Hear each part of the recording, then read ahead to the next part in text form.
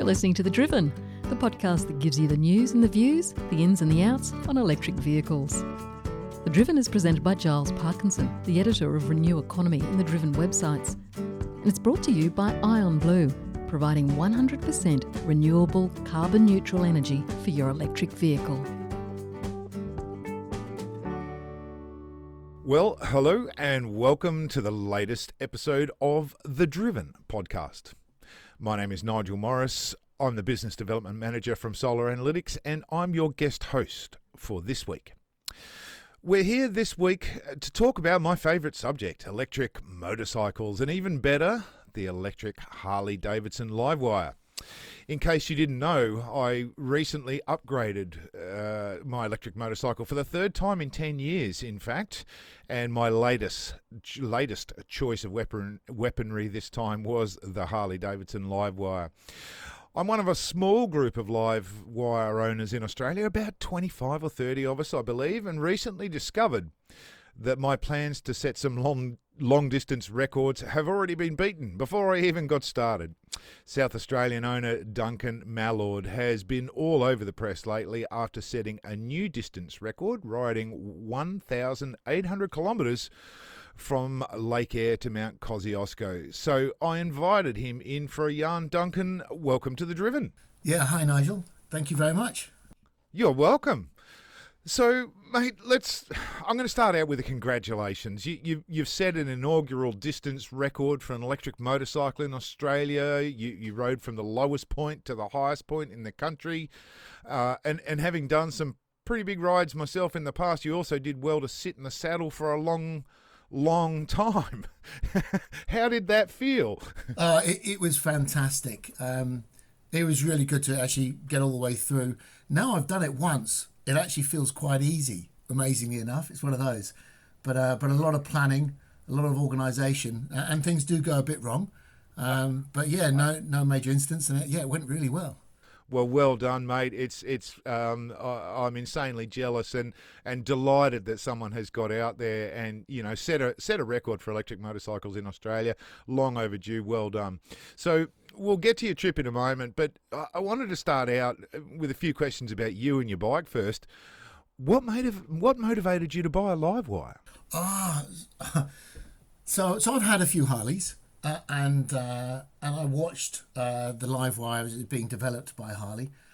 It's just an amazing bike. I definitely see electric vehicles as critical to this energy transition we're going through and helping to reduce climate change. And I wanted to be a part of that. Again, I struggled to just jump on and buy a Prius, but I love this Livewire. It's just so much fun. So it's amazing. I could get something that was satisfying my environmental conscience and also be a lot of fun on the road. Yeah. It's a very common story. Once people ride one, their kind of eyes light up. They get that big dumb grin on their head, and they go, "How do I own one of these things?" Right? That's right. Yeah.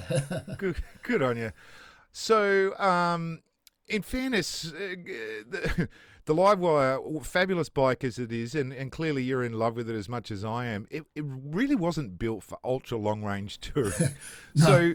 So let's talk about what it was like as a bike to do a long range trip on. Was it comfortable? Did you have problems? Did you make modifications? No, Would you recommend it? So maybe a bit of background though. So I've done some bigger trips using a Buell Ulysses. So if people don't know that, it's like an adventure tourer. And yes. With a friend of mine, Rowan Chapman, we travelled from Adelaide up the Udina track and then down to Coober Pedy. So I've done some larger trips like that. The Livewire, and I also commute every day. I do about 170 k's a day, so I'm quite used to sitting in the saddle. This seat is a bit smaller, but it's not a sports bike. It's still really comfortable. It's a fairly you're sitting fairly straight up. You are leaning over a little bit, but it's still comfortable. I didn't have a problem with comfort the whole journey. Fantastic. And the bike has not been modified. It's 100% stock. except for a little bit of Velcro to hold a lithium battery, a battery pack to keep my phone charged up. And that's it. Yes. That's it. Yeah, yeah. Wow, wow. So no screens, no nothing. Did you carry much gear with you? No, so one of the issues, I had a support vehicle. It was Yep. part of the requirements by Guinness World Records to have two observers along. So we got them set up. So I had the support vehicle, so I didn't have to carry any gear. The next trip I'm going to do it without. But so that made it a lot easier. I just had to wear my clothes. And the other nice thing with this charging regime, so you do between an hour and 3 hours, depending on what speed it is. And then you stop to charge up the bike. So it's not like I'm sitting in the saddle for 3 hours, quickly filling up and then jumping back on the bike for another 3 hours. Right. You're getting that sort of break so you can stretch your legs, get a cup of coffee, and then you're back on it. So it's actually quite easy. Yeah, nice. Yeah. I can see that. I've done a little bit of touring on mine, and I've quite enjoyed that part of it as well. You get to stop and breathe in for a bit in between, riding. So I get where you're coming from there. So let's talk about your trip for a minute. Is this something you spent a long time thinking about and planning, or did you just jump on and go one day? No. Definitely planning. I'd got the bike and then couldn't ride it for a month because I had an incident with a kangaroo and that Buell I just mentioned. Oh. But then I got on it in January and was riding it around, and I noticed an article in the States that Porsche had just set the lowest to highest, the greatest altitude change for an electric vehicle in the States. And I thought, that'd be fun. That was in a car. That'd be fun to do it on a motorbike. What's the lowest to highest? So it's Lake Air to Mount Kosciuszko. Yep. And then I realised that I had to get to Mount Kosciuszko before really May, so it's not snowing. I don't want to be doing that trip with snow around. Yeah. So then it was sort of a February to May planning activity. Quite a bit of planning, especially when it's the first one. You know, if you're doing a trip and you can look it up on the internet and get some advice and understand what you've got to do, but when it's the first one, there's no information out there. It takes a bit more organisation. Yeah, I bet. And you had Guinness involved. Yeah, in about January, February this year, I saw an article in the States where Porsche just set the greatest altitude change for an electric vehicle. They started in a mine and went up to the top of Pikes Peak. And that really got my interest, and I thought, that would be fun to do here. And I looked up, and so obviously Lake Air is the lowest point in Australia, and then up to Mount Kosciuszko. It's only about 2 Ks, but I then went on to the Guinness website and started looking. They don't have one for the electric motorcycle, so I approached them and said, could I set this as a new one? And they said, yes. And then here's all the things you've got to do. But yeah, so it got registered with the Guinness World Records. I've still got to submit the data to actually get it confirmed. Brilliant. And that's a bit of a trick, but yeah. So you had a couple of guys in long white coats with stopwatches and clipboards in a van staring at you for days and days and days, right? This is the picture you're painting for me? Yeah. No, so I got 2 people, and I do feel sorry for them having to follow me for 5 days, watching and helping me out. But no, they were absolutely great. So one was a retired nurse, which I was really pleased about because you just don't know what's going to happen out on the road. And the second one is a software engineer. Who's worked with GPS and stuff and could sign off all of the reports for Guinness. So that's Giles Gillison and Chris Kappa. They were great. Brilliant. Yeah. Brilliant. Well, they've had a first ever experience as well. No one's ever done what you did before, mate. That's just awesome. Now, driving electric vehicles a long way is challenging on its own, right? Especially in Australia where we don't have a lot of charging infrastructure. And if you're electric motorcyclists like you and I, we've got smaller batteries now, so it's doubly challenging. And the Livewire can DC fast charge, but if I'm not mistaken, mate, there aren't many DC fast chargers between Lake Air and Mount Kosciuszko, right? No, there's not many. There's not many at all. And Yeah, tell me about your charging strategy. How did you plan this out, and what did you do around charging? Yeah, so with the fast charger, obviously these charging stations, it's only 45 minutes, so it's a fairly quick charge. But the slow charge, where we're plugging into 240 volts, takes sort of 10 to 12 hours duration. So what I was doing was I'd do 150 Ks in the morning, rock up to a caravan park or an Airbnb, which I'd all booked in advance, or a motel, charge it up for the day, go off and do a bunch of tourist stuff, get lunch, it's just a really nice day. And then I'll get on the bike at the end of the day, do another 100, 150 Ks, arrive at the pub or the motel, plug it in, sleep the night, and then in the morning do it again. It's an amazing way to travel. That blows my mind because, I've done some big road trips in my past and, trying to do 7, 8, 900 Ks in a day on a motorcycle, it's possible. Younger men, lots of younger, fitter men than me continue to do it every single day, but it's a hard way to travel. But what you're describing is a glorious way to ride, in my thinking. You sort of start off your day in the saddle and, when the sun's coming up and the roads are nice and quiet, you get out there and then you get to stop and stretch your legs and take in the sights around you. And then, to finish the day off, jump on the bike, have another hour and a half, land at the pub, get a good feed, go to bed, start again the next day. Is that the plan? It's absolutely brilliant. I'm so glad you brought this up because most people talk about the actual bike itself or the length of the trip, but actually the thing that Chris, Giles and me and I think about most about the trip was how much fun we had during the day, while the bike's charging up. In Uru, we went and visited Tank Hill, which is a hill with a tank, magnetic hill, had pies. It was just a really nice day. Copley had a great Kwandong pie and things like that. It's just it's funny how that breaks up the trip. A really pleasant way of doing it. It does sound like a pleasant way of doing it, and I have to say,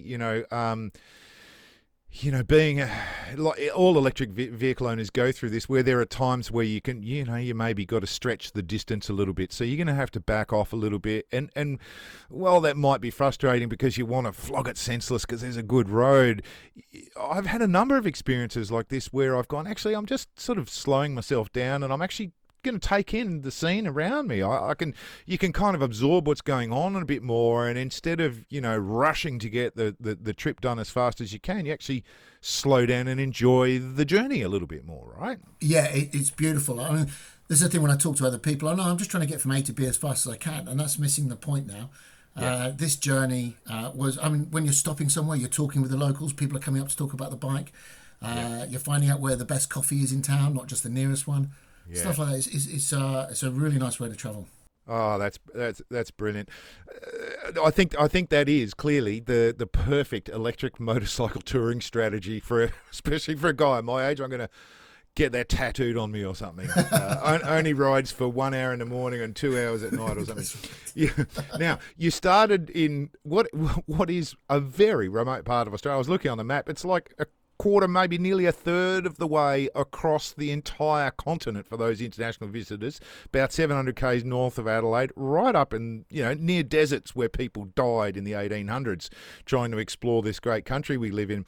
Give me a sense of what the first few days of that trip were like, Duncan. Was it surreal sitting on an electric Harley Davidson riding across the desert? It's absolutely beautiful. No one else around. The quietness of the bike, it's amazing. So much space. It's a really beautiful country. Everyone that goes out back understands what I'm talking about here. So much space, so much beauty. No people around for probably hundreds of miles in some cases. It's incredible. I'd love to do it again. It's so spectacular out there.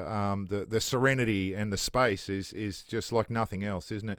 So no, just to interrupt there. That serenity part, that's where these electric motorbikes make a massive difference. That quietness just makes the whole trip even better. Now, I was going to ask you about that because it's a question that every electric motorcycle owner gets asked. Don't you miss the sound? And you're an ex-Harley guy, and, I've owned all sorts of bikes in my time, some that made a fair bit of noise, and there's an evocative emotion that, the noise of a big V-twin particularly brings out, and it brings memories out, and it brings all these emotions out and all those kinds of things.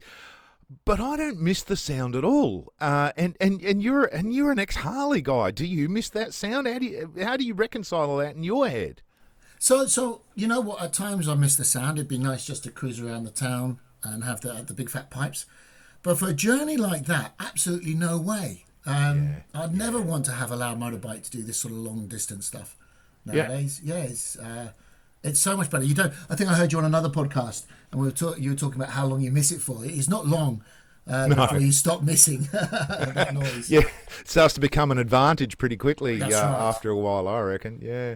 All right, so you're a couple of days in, you've got the serenity, you're absorbing the beautiful sounds of silence and just hearing the wind passing through, and I've been looking at the map and working out, if I'm not mistaken, you would have passed through my old hometown of Peterborough, if I'm not mistaken. Yeah.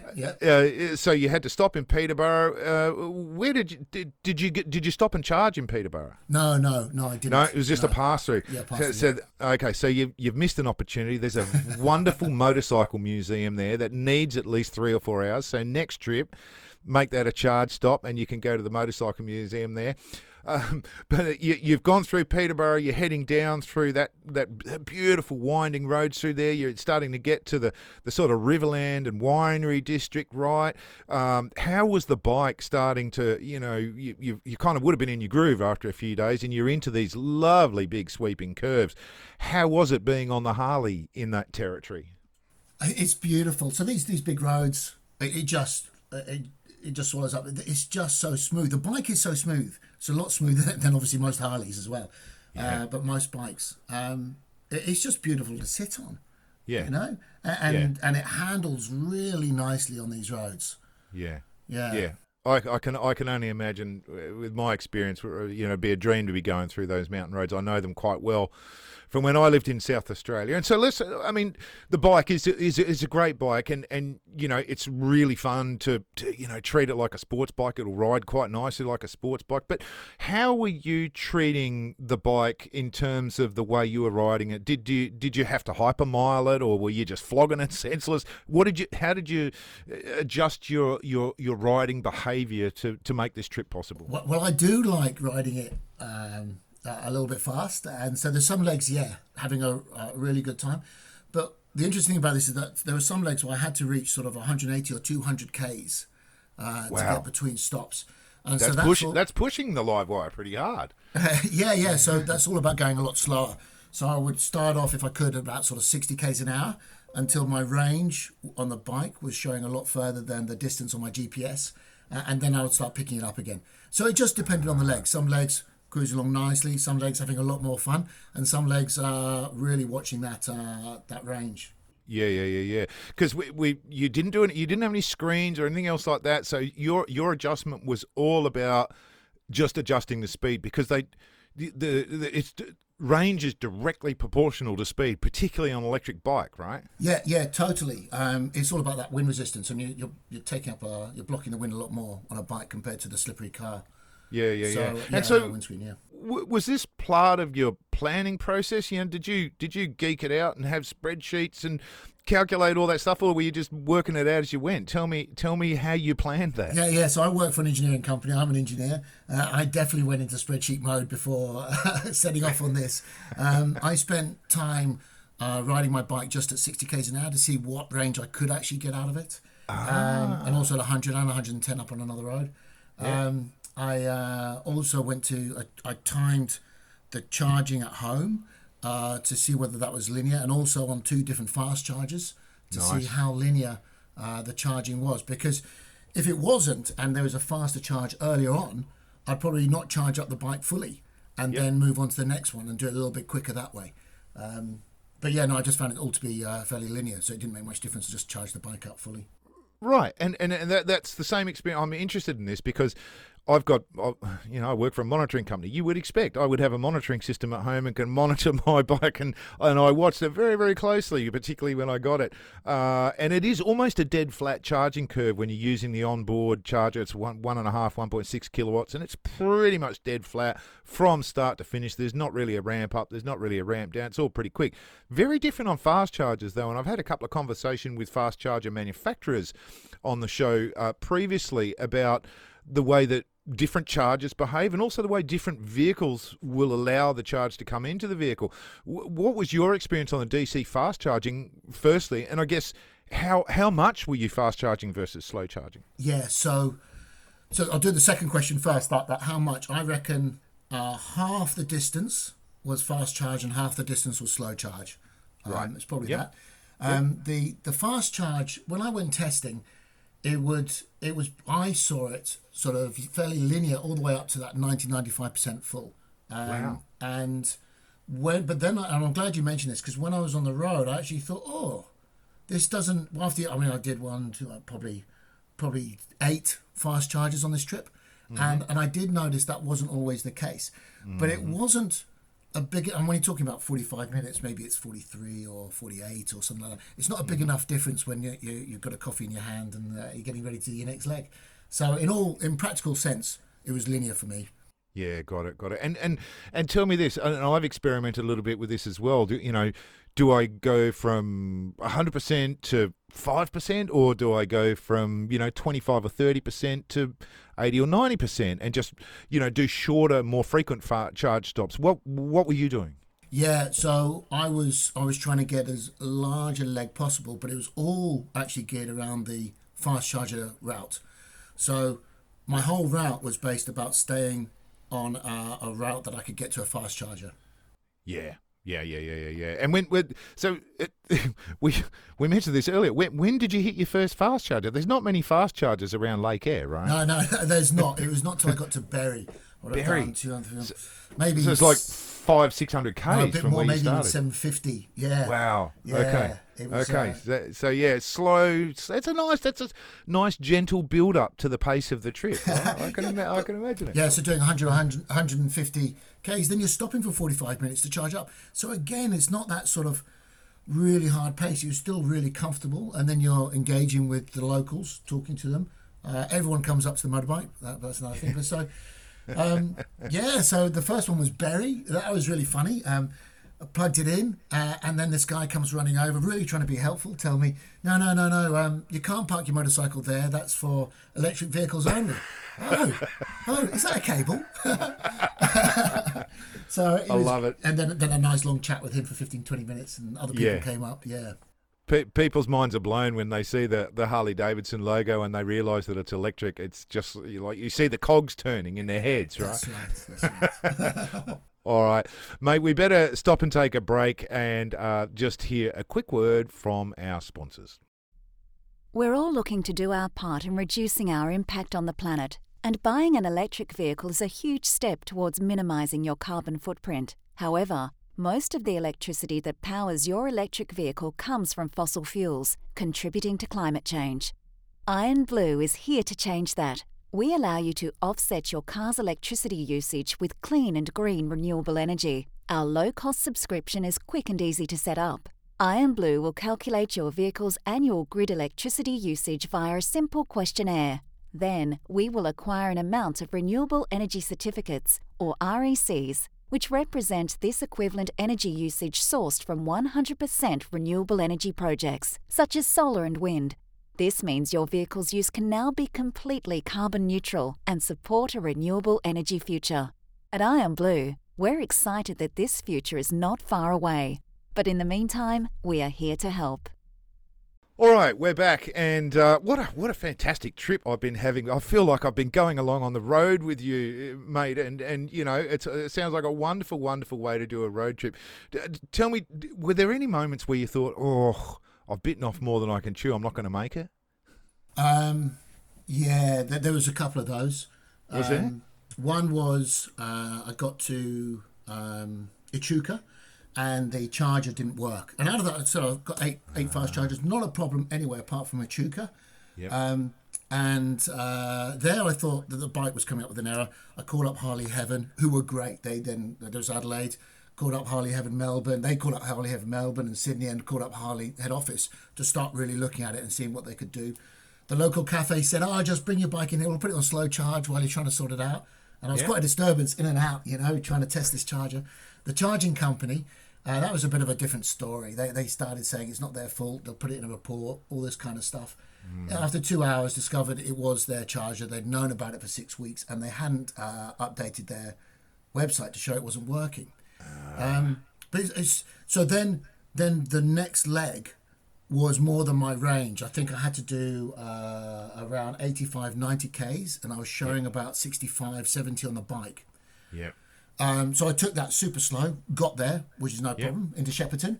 And then because of that, I then had to take another, I'm now off my route, another leg, but that was 150 Ks on dirt, and it was brilliant. It was absolutely fantastic. I have to say, I've only done one dirt leg on my bike, and it's a fairly heavy, sporty kind of bike. It's not built for the dirt, but the power delivery is so smooth, as you said earlier on before. They're actually very rideable on the dirt, aren't they? Yeah, exactly. Look, it's not a dirt bike. That's totally right. You're aware it's heavy. Yeah. But yeah, you're right. That ease, and you're not having to worry about which gear you're in as you're coming up with stuff. Yeah, no, very easy to use in the dirt. Yeah, nice. Okay, so a couple of little minor disasters to deal with. You've had to do some diversionary stuff, but you're still on track.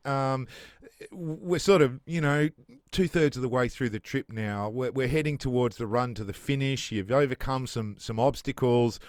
If I'm not mistaken, you would have had to start hitting some serious climbs in elevation by then. That leg I just talked about was so much fun. I then charged it up at, I think it was Albury. I'm losing a bit of track here. And I then, Wodonga, that's right, it was in Wodonga.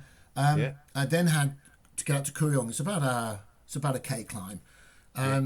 But I was on such a high from that thing. I was going for it again on the bike, and it's on the flat. And then I'd used up 50% of my charge, and suddenly I hit the climb, and that was a little bit stressful about whether I was going to get to the top of that. But again, got there no problem. Nice. Yeah. Then the next step was up to Threadbow and down to Jindabyne, and then that's the last charge, and an easy 60k run up Mount Kosciuszko. Wow. And how did it feel when you got there? It was like, oh. No, absolutely, we're elated. It is just so good. And it started snowing as well after I just got there. Wow. Stuff like that. It was a really good feeling. We're all really, really ecstatic, really stoked. I bet you were. And I meant to ask, no problems along the way? No, you didn't have any problems with the bike? You mentioned one little glitch, but that was a charging glitch. Nothing else went wrong? The only other thing went wrong, I took it in one of the slow charging spots. We got there at night and I couldn't find a place to charge the bike up outside. So I brought it into the room to charge up. And as I did it, I dropped it. And I'm really gutted about that. Yeah, and I was on it as well. And I still can't work out how I actually did do that. And I broke the indicator. But it landed on carpet, so no scratches or anything like that. Just the indicator broke. Brilliant. So that's the only other thing. The bike's super reliable. Absolutely no problem all the way through. It's Brilliant. amazing. There wasn't one hiccup. No, wait a sec. Something else has gone funny, or I've got to restart it. It just worked the whole time. Just did it. Yeah.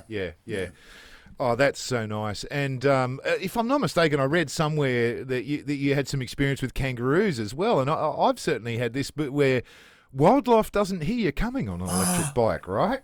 So one of the best rides, and people listening to it may know about it, was the Alpine Highway. So that's from Kuriong through to Jindabyne. And it's a beautiful ride through green. It's really green, full of trees, kind of the forest area. Beautiful tarmac, windy road, but lots of roos. And what we discovered is I'd come up to it, and the car following me would come up behind me, and the roos would bounce off. But I then tried it a couple of times. Just wait back. I'm just going to go up. And the roos were just down the road and watch me. I could be on the road and them on the side of the road just looking at me. Yeah. That quietness of the bike. Inobtrusive style of riding is beautiful. And you just sort of engage more with the environment. Mate, very, very jealous. So what's the biggest, we're on a couple more questions. We're on the home straight now, mate. What's the biggest lesson you got from this trip? What do you want other people to know about it? So it's so doable. I think there's a perception, I'm going north by 200 Ks, or I'm going the outback by 150. I've got to have a Land Cruiser. I've got to have this kind of vehicle. Yeah. I just want to get the perception that's not the case. I was in Swan Hill telling someone, hey, your car park here in 3 to 5 years' time will be half full of Teslas or electric vehicles. Yeah. And he was saying, no, never, I'm too far away from Melbourne. The next day, I told someone that story, and they said, what do you mean? I've already been to Swan Hill in my Tesla. And it's just getting that perception out there, changing that perception that you need to have these sort of cars. These electric vehicles can travel out there, no problem at all now. And like you said, the motorbike's got a small battery. The cars, the range really isn't a problem. It's not a problem at all, is it? No. Yeah. Mate, a wonderful story. Thanks so much for taking us along on your trip. Final question. Would you do it again? Yes, I'd love to. Would you? Well, mate, it's been an absolute pleasure having you on the show, hearing the ins and outs of your trip, and congratulations once again on setting a record. Duncan, thanks so much for joining us. Thank you very much, Nigel. Well, friends, that's a wrap. My name is Nigel Morris. I'm Head of Business Development at Solar Analytics and a little bit obsessed with electric motorcycles. I hope you learned something about the world of EVs. Thanks for tuning in, and bye for now. The Driven podcast was brought to you by Ion Blue. Ion Blue provides 100% renewable, carbon-neutral energy for your electric vehicle. Many EVs are responsible for significant carbon emissions because Australia's grid is predominantly fossil fuel powered. But for as little as $6 a month, you can clean up your EV. Find out how. Go to ionblue.com.au.